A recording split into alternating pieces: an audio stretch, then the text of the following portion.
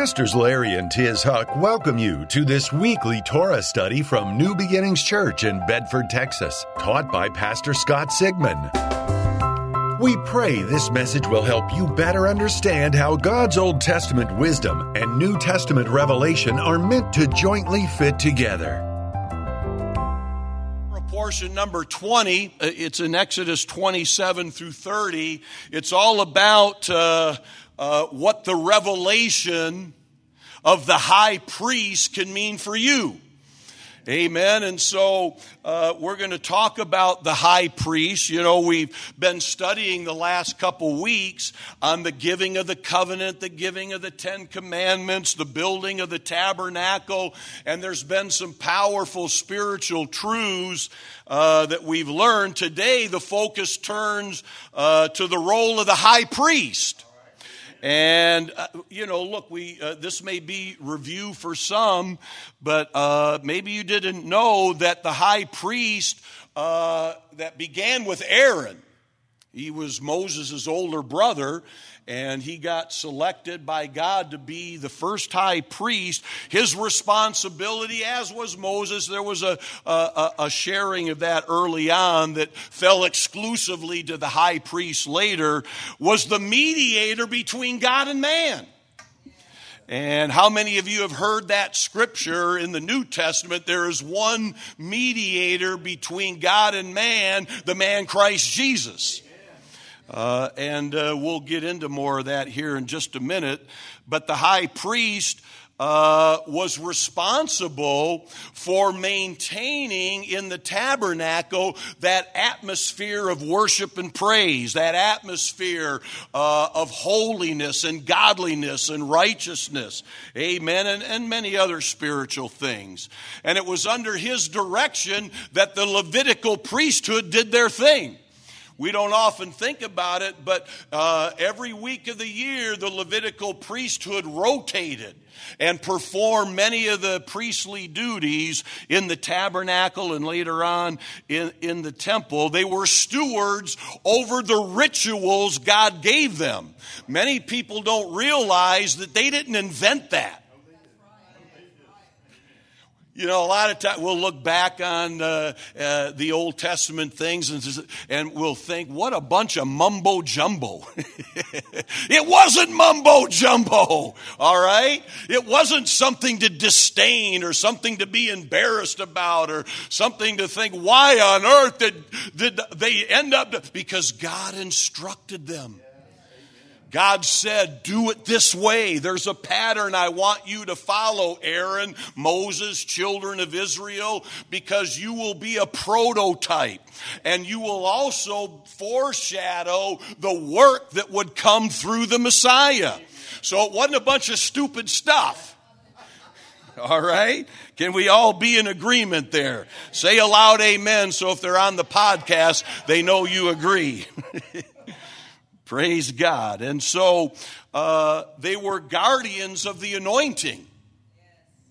Just like early morning intercessory prayer is an important time, and many of you make it your custom to be here to pray because you're helping to guard the anointing so salvation can happen, deliverance can happen, miracles can flow, and all of that is because of the Levitical priesthood in the New Testament. We'll get to that. Guards the anointing and ushers in the presence of God.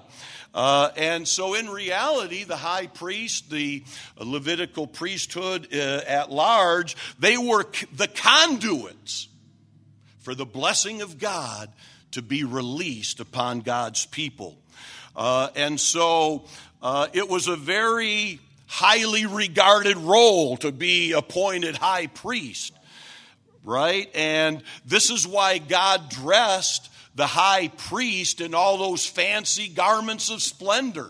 I don't know if you've studied that out, and we've talked about this together in the past about the 8 garments and how each garment pointed towards another aspect of forgiveness and atonement. We won't get into that this year. Maybe next year we'll come back around and teach on that list. But every time the people would see the high priest, in his glorious garments, they knew that God had selected this man and was honoring this man, and it was a role and position to celebrate and to honor and respect, right?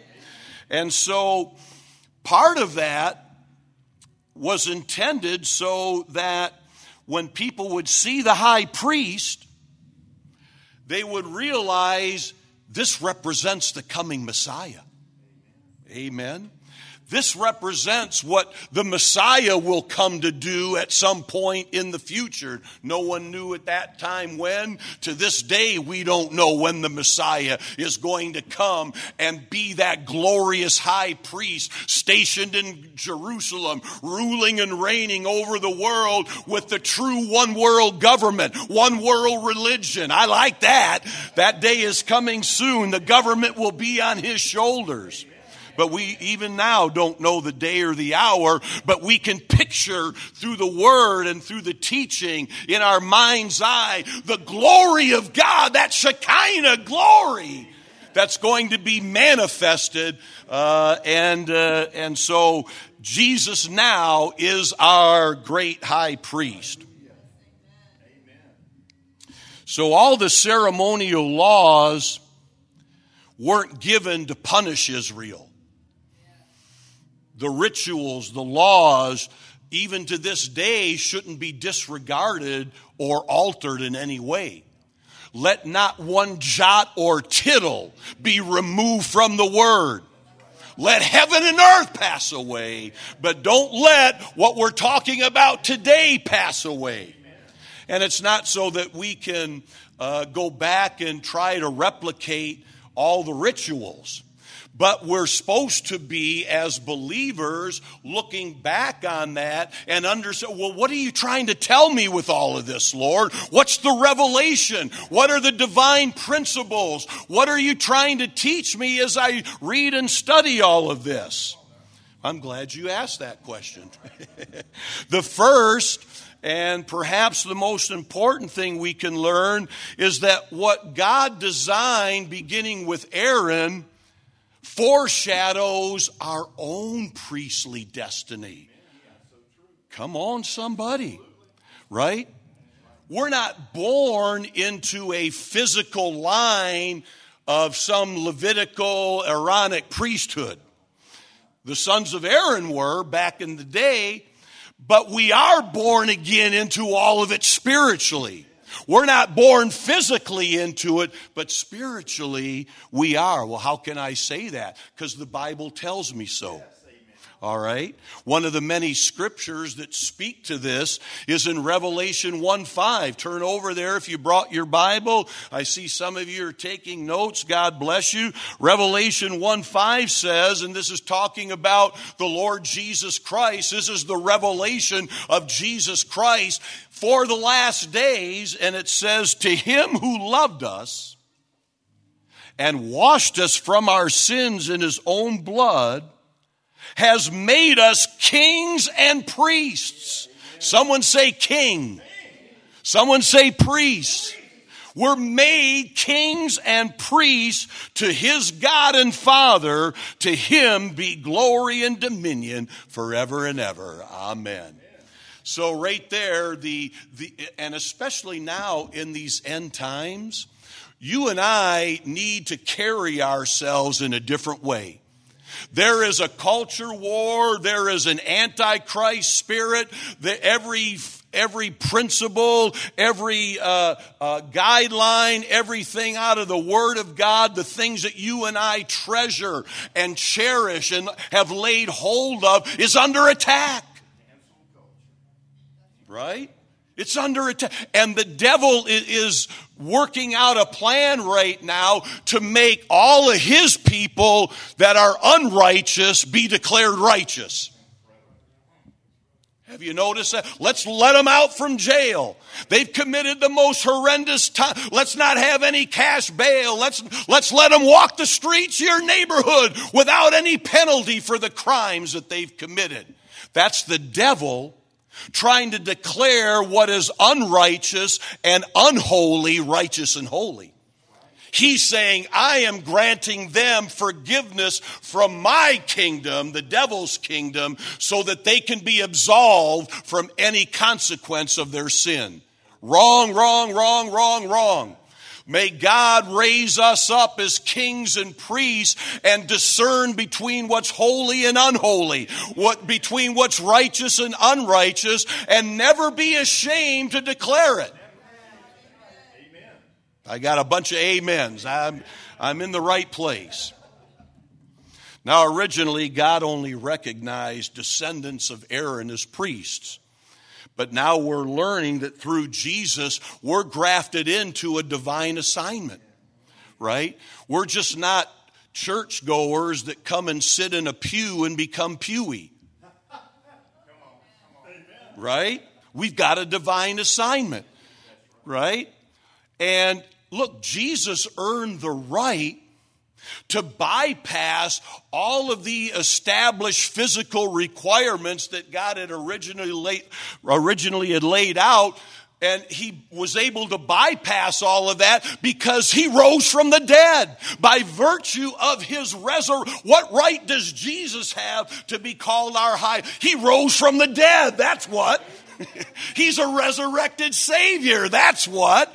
He overcame every obstacle, every challenge, every sin, every temptation, even death is itself.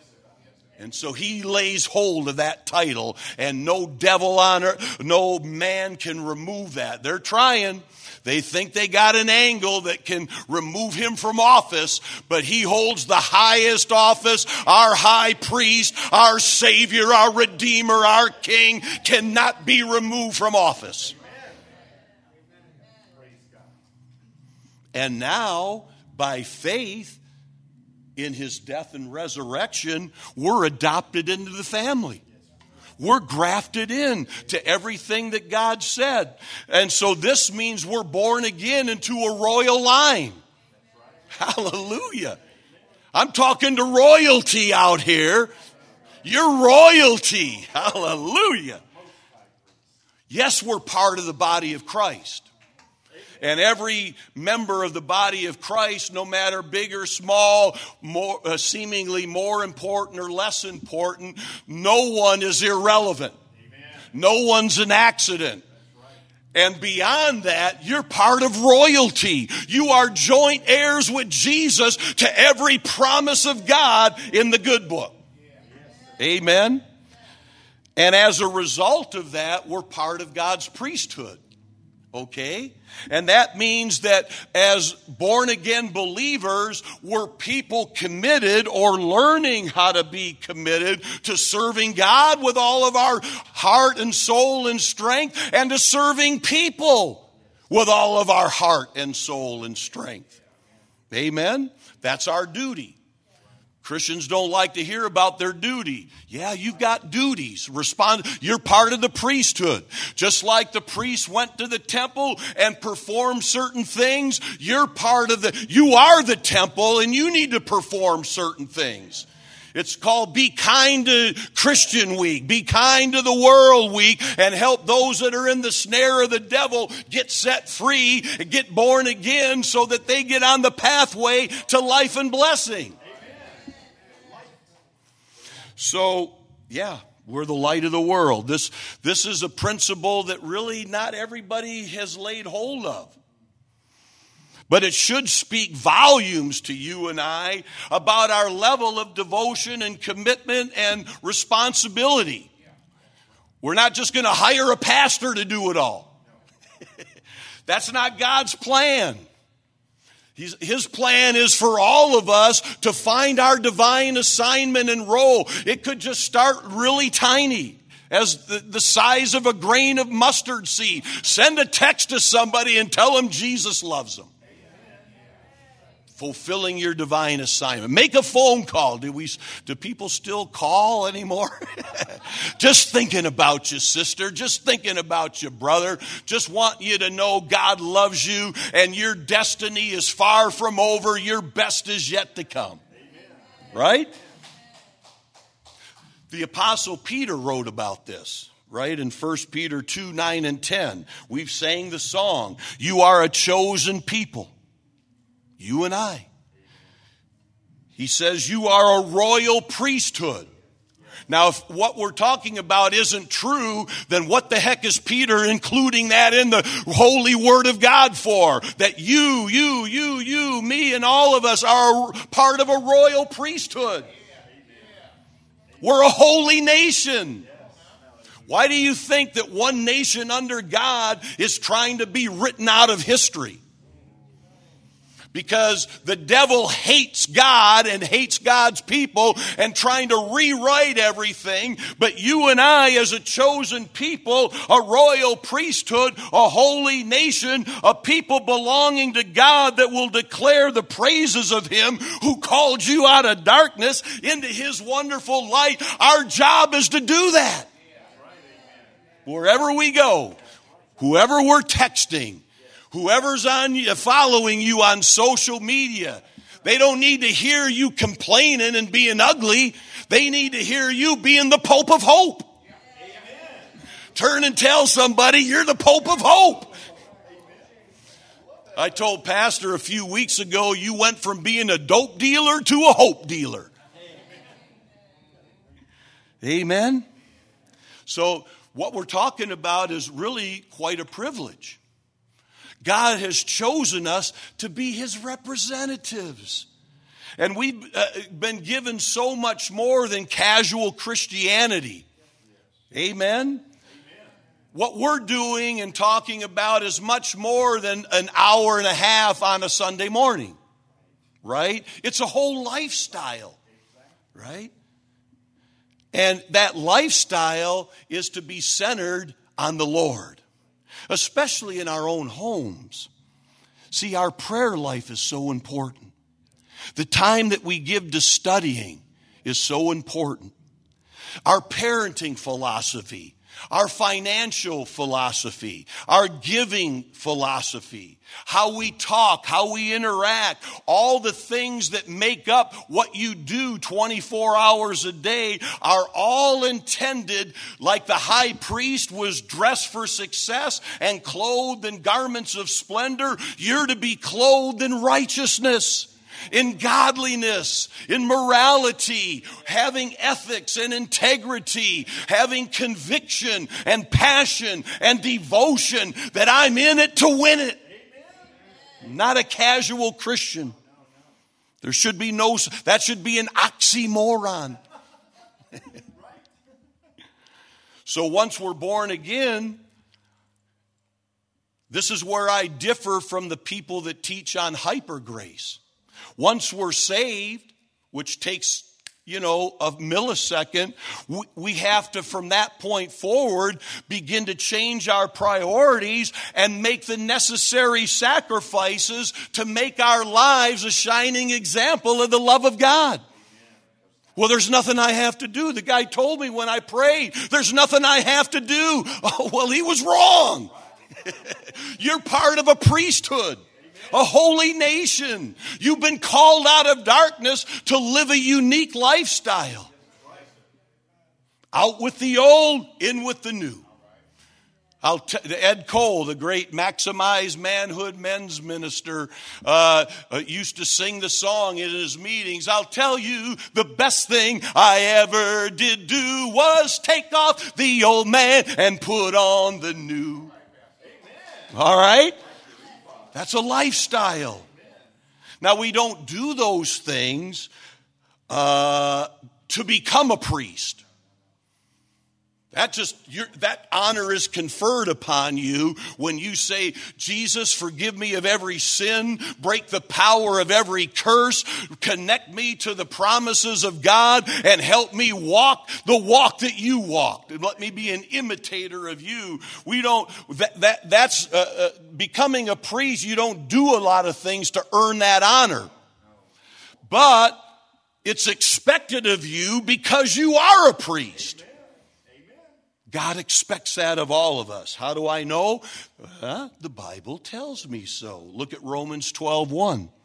Brothers and sisters, In view of all we have just shared about God's compassion, I encourage you to offer your bodies as living sacrifices, dedicated to God and pleasing to Him. This kind of worship is appropriate for you.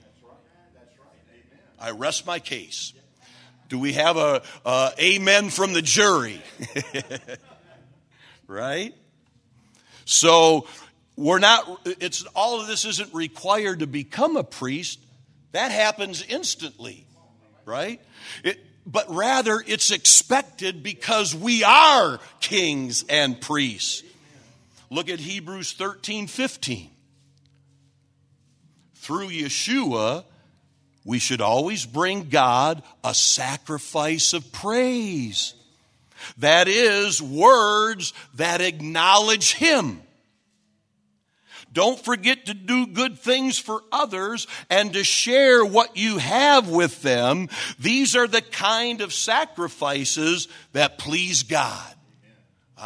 So there's a sacrificial side of our Christian life. See, that's one of the dangers of the prosperity message, the word of faith, full gospel message, is that we just think everything's about us. And when we get into that place where it doesn't feel convenient and we don't feel like sacrificing, and all of a sudden we start yielding more and more to the wrong feeling. You're living by the rock group Boston. Really, it should be more than a feeling. It should be more than how you feel. Our goal isn't to be content and convenient and comfortable.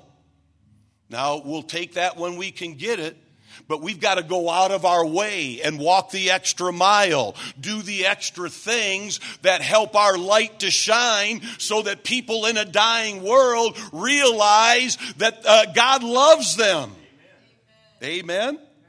And these kind of things are pleasing to God.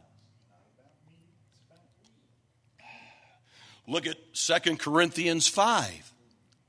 In 2 Corinthians 5, 18 and 19, it says, God has done all of this. He has restored our relationship with Him through Christ and has given us the ministry of restoring relationships. In other words, God was using Christ to restore His relationship with humanity. He didn't hold people's faults against them, and He has given us the same message of restoring relationships, so go and tell others. Amen. We're a chosen people. Amen. A royal priesthood, a holy nation, and we have the ministry of reconciliation. That's a grand calling. Hallelujah. Thank you, Lord, for entrusting us with that calling. I don't have to do that. I get to do that. Big difference. So whether it's to our family, in our church, in our community, and around the world, God's master plan is to use all of us jointly working together to make His appeal of salvation and reconciliation to the world. That's why we're the popes of hope. Amen. We're hope dealers, not dope dealers. So are we getting all of this? If you agree with everything, so shout amen. Now, Jesus didn't come to abolish the role of high priest, but to take it to a higher level. All right? He was made eternal high priest. And we know where He is right now. He's sitting at where? The right hand of God the Father, forever what? Making intercession for who? You and I. And the world at large. Amen. We won't take time to read it now, but in Leviticus 16, Pastor Larry has taught this year in and year out, especially on Yom Kippur. Leviticus 16 is a beautiful chapter describing the duties of the high priest on the most holy day of the year, Yom Kippur, the Day of Atonement. Only the high priest, you might recall, was allowed to enter the Holy of Holies where the Ark of the Covenant was. And it was on that Day of Atonement that he came in with the blood of the sacrifice on his hands and sprinkled it on the mercy seat, not the judgment seat, the mercy seat. And he sprinkled it how many times? 7. And he did that to release atonement, to release forgiveness, to release redemption, and to release the covenant blessings of God. And all of that was a shadow of things to come. Because when Jesus came, he shed his blood how many times? 7. And those 7 times that he shed his blood, he went to the tabernacle in heaven and sprinkled that blood in heaven 7 times, and it became an eternal sacrifice. Once and for all, that blood was shed and that blood was sprinkled so that we could have atonement and reconciliation and forgiveness and health and healing and dominion and authority, and just walk in that sense that God is with me. No devil, no man can stop me, because I am an overcomer, and greater is he that is living in me than he that is in the world. Hebrews talks all about the transformation of the earthly to the heavenly, the physical to the spiritual. And we're talking about the high priest. Let me just read a section of scripture in Hebrews 9. And in Hebrews 9:11, it says, so Christ has now become the high priest over all the good things that have come. Notice that, all the good things that have come. He has entered that greater, more perfect tabernacle in heaven, which was not made by human hands, and is not part of this created world. Verse 12, with his own blood, not the blood of goats and calves, he entered the most holy place once for all time and secured our redemption forever. Picture that. Hallelujah. Under the old system, the blood of goats and bulls and the ashes of the red heifer could cleanse people's bodies from ceremonial impurity. Notice the old stuff worked. God didn't give the Israel and the Jewish people a bunch of hokey-pokey stuff that was just legalistic, ritualistic, mumbo-jumbo. It says right here and here, it worked. Why did it work? Because God said to do it and it'll work. And that still remains true to this day. But things got transformed. That's what that book of Hebrews is. It's explaining the transformation of a lot of the things that went on in the temple and how now they were transferred to the Messiah. And now he would be the high priest to make sure that every blessing, every promise that God made could be released onto your life. He forever makes intercession for that to happen. For goodness gracious sakes. Just think how much, verse 14, just think how much more the blood of Christ will purify our consciences from sinful deeds so that we can worship the living God. All that time we spend in the world getting our mind filled with stupid, worldly, devilish ideas has created an outcome. In order for you and I to get rid of the devil's outcome in our lives, we need to understand the power of the blood and the power of what our high priest has accomplished. And then we need to visualize that. We need to dig deeper into that and understand how that is alive in my life. You can't do that being a casual Christian. And especially as the birth pangs of the Messiah keep beating closer and closer, the world's going to keep getting uglier and uglier. It's going to be like watching a Clint Eastwood movie, the good, the bad, the ugly.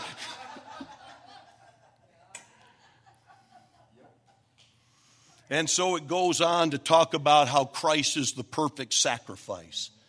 And he mediates that new covenant between God and people. Amen. So that we can walk into our inheritance. You have an inheritance. What is that inheritance? It's in the book. It's written down. But no one wants to study it anymore. It's too much work. I'd rather just get 45 characters in a text and that be my training. You ain't going to beat the devil with 45 characters. You'll become a character.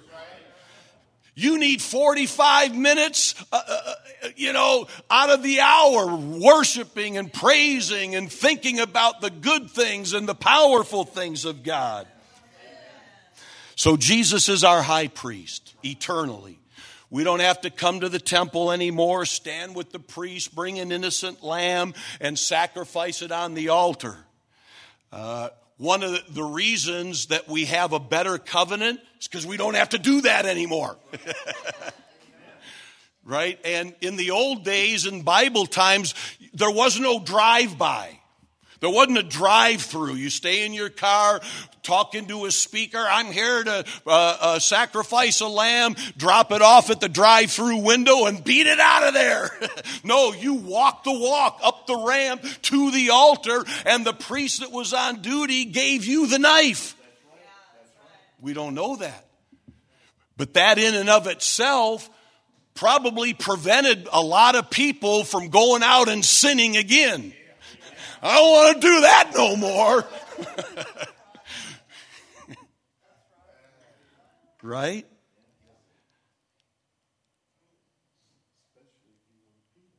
Unfortunately, this, what you could call a near-death experience. See, you were there, and all of a sudden you realize how close to death your sin brought you.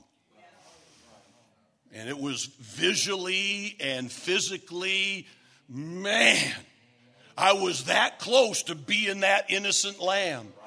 Thank you, innocent lamb, for dying in my place. And thank you, God, for accepting that. That's why we have a better covenant. Maybe out of everything that in modern times, watching a movie like The Passion might be the most powerful illustration of how much it costs for me to be saved, right? Because you sit there and you watch all of that and it's overwhelming, but no one's overwhelmed anymore. Everybody wants the easy way. We don't want to think about the cost of salvation. Jesus shed his blood. He died in our place so that we could have salvation and forgiveness and eternal life. Amen. And so somehow in the church, we need a revival of repentance, where people actually feel a sense of shame and remorse. Does anybody feel shame anymore? We're seeing it on TV and through social media and all these different forms. The world out there has no shame. They have no morals. They have no principles.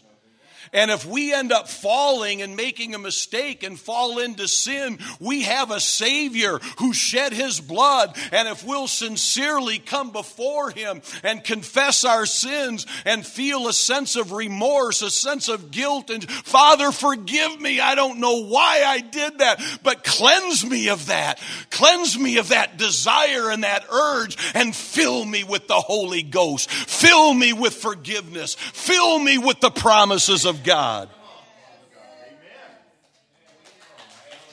Amen. There's more. Because of what Jesus did as Savior and Redeemer, the veil has been removed from the Holy of Holies.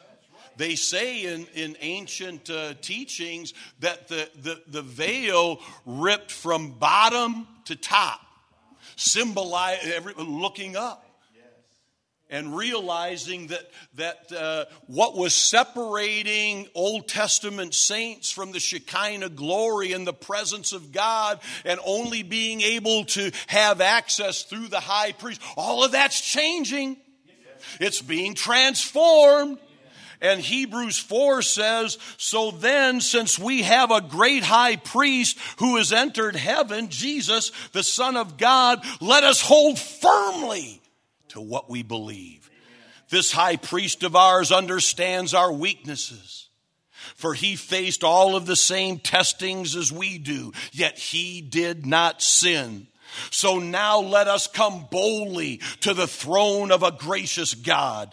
There we will receive his mercy, and we will find grace to help us in our time of need, or when we need it the most.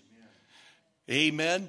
Now, because Jesus is our high priest, we can go boldly before God the Father.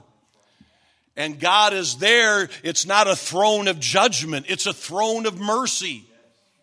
In the Holy of Holies, the Ark of the Covenant was topped off with the mercy seat. God is not looking to throw the book at people. He's a gracious God, a redeeming God. And now Yeshua oversees all of that. He's seated at the right hand of God the Father. And he's overseeing all of that. And in the old days, Aaron served in the earthly tabernacle, but Jesus serves eternally in the heavenly tabernacle. And he's there to apply and to release the blessings of God. He's sitting there with a higher level of power, dominion, and authority than Aaron ever had. And he's there forever to release forgiveness and reconciliation between you and God. Hallelujah. He's there forever, breaking every curse, removing every weight and bondage. Hallelujah. He's there forever, releasing every covenant promise and blessing into your life. And he's there forever interceding that God's will be done, his kingdom come in your life as it is in heaven. That's good news this morning, folks. Come on, somebody.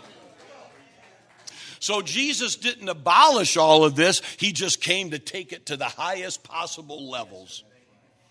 Now, we don't have time to get into this today, but read Hebrews chapter 7. I'll just give you a little taste of this. In verse 22, Jesus is the one who guarantees this better covenant with God. There were many priests under the old system, for death prevented them from remaining in office. But because Jesus lives forever, his priesthood lives forever. And it goes on from there.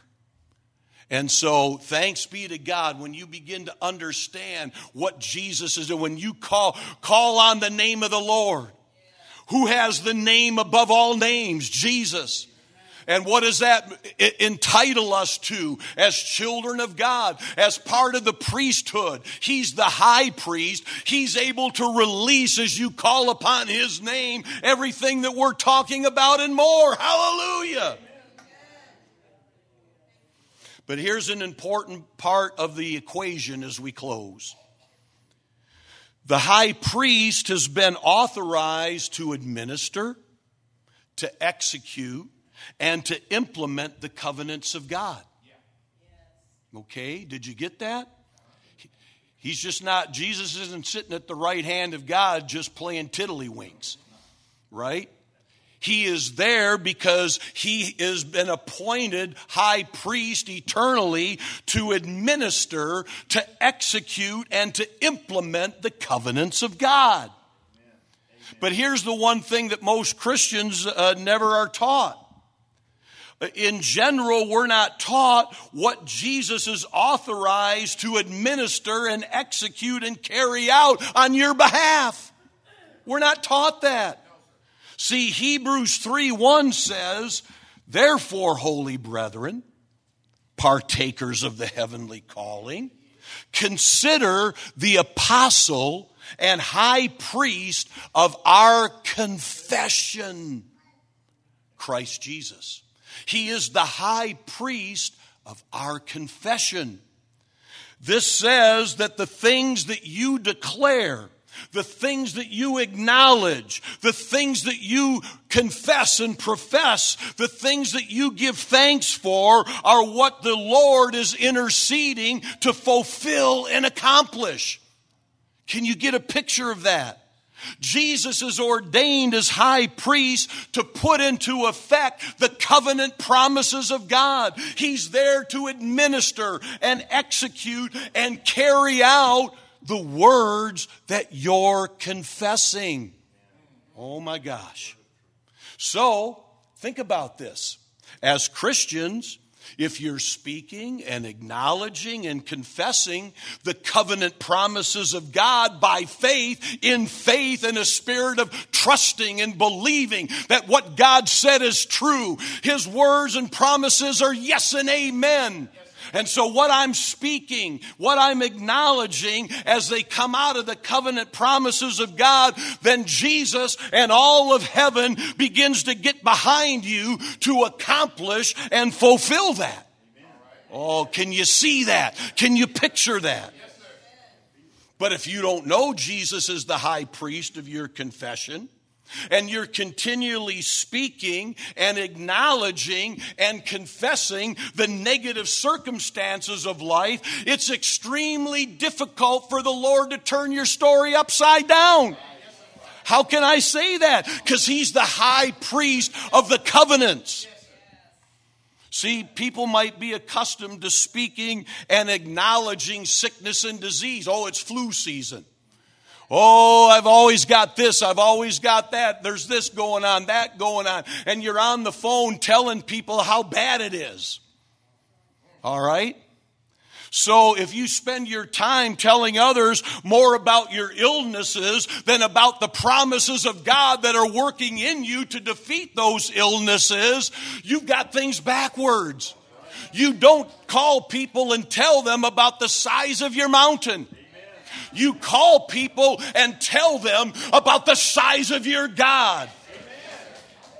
What a mighty God we serve. But if you get this thing backwards, you make it difficult for the Lord to help you. Why? Because Jesus is not the high priest over your confession of sickness and disease. If your confession is all about sickness and disease, He can't work on your behalf to overturn that because you're confessing the wrong thing. He's the high priest of your confession. And when your confession lines up with the covenant promises of God, you're giving Jesus something to administer and execute and put into motion in your life. If you're always speaking about how weak and depressed and disadvantaged and sick you are, you got to change that. Right? Because the Lord can't carry that confession out. The Bible says, let the weak say I am strong. Let the redeemed of the Lord say so. Let the poor say I am rich. And the minute you say that, all of heaven gets behind you and things are set into motion. Well, I tried that and it didn't happen by 5. Well, it may have taken you may have spent 5 years getting yourself into that pickle. So it might take a little longer than 5 minutes to get out of it.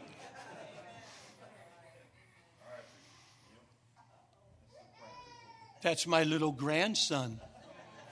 Hey, little grandson. Saba's not yelling. He's preaching.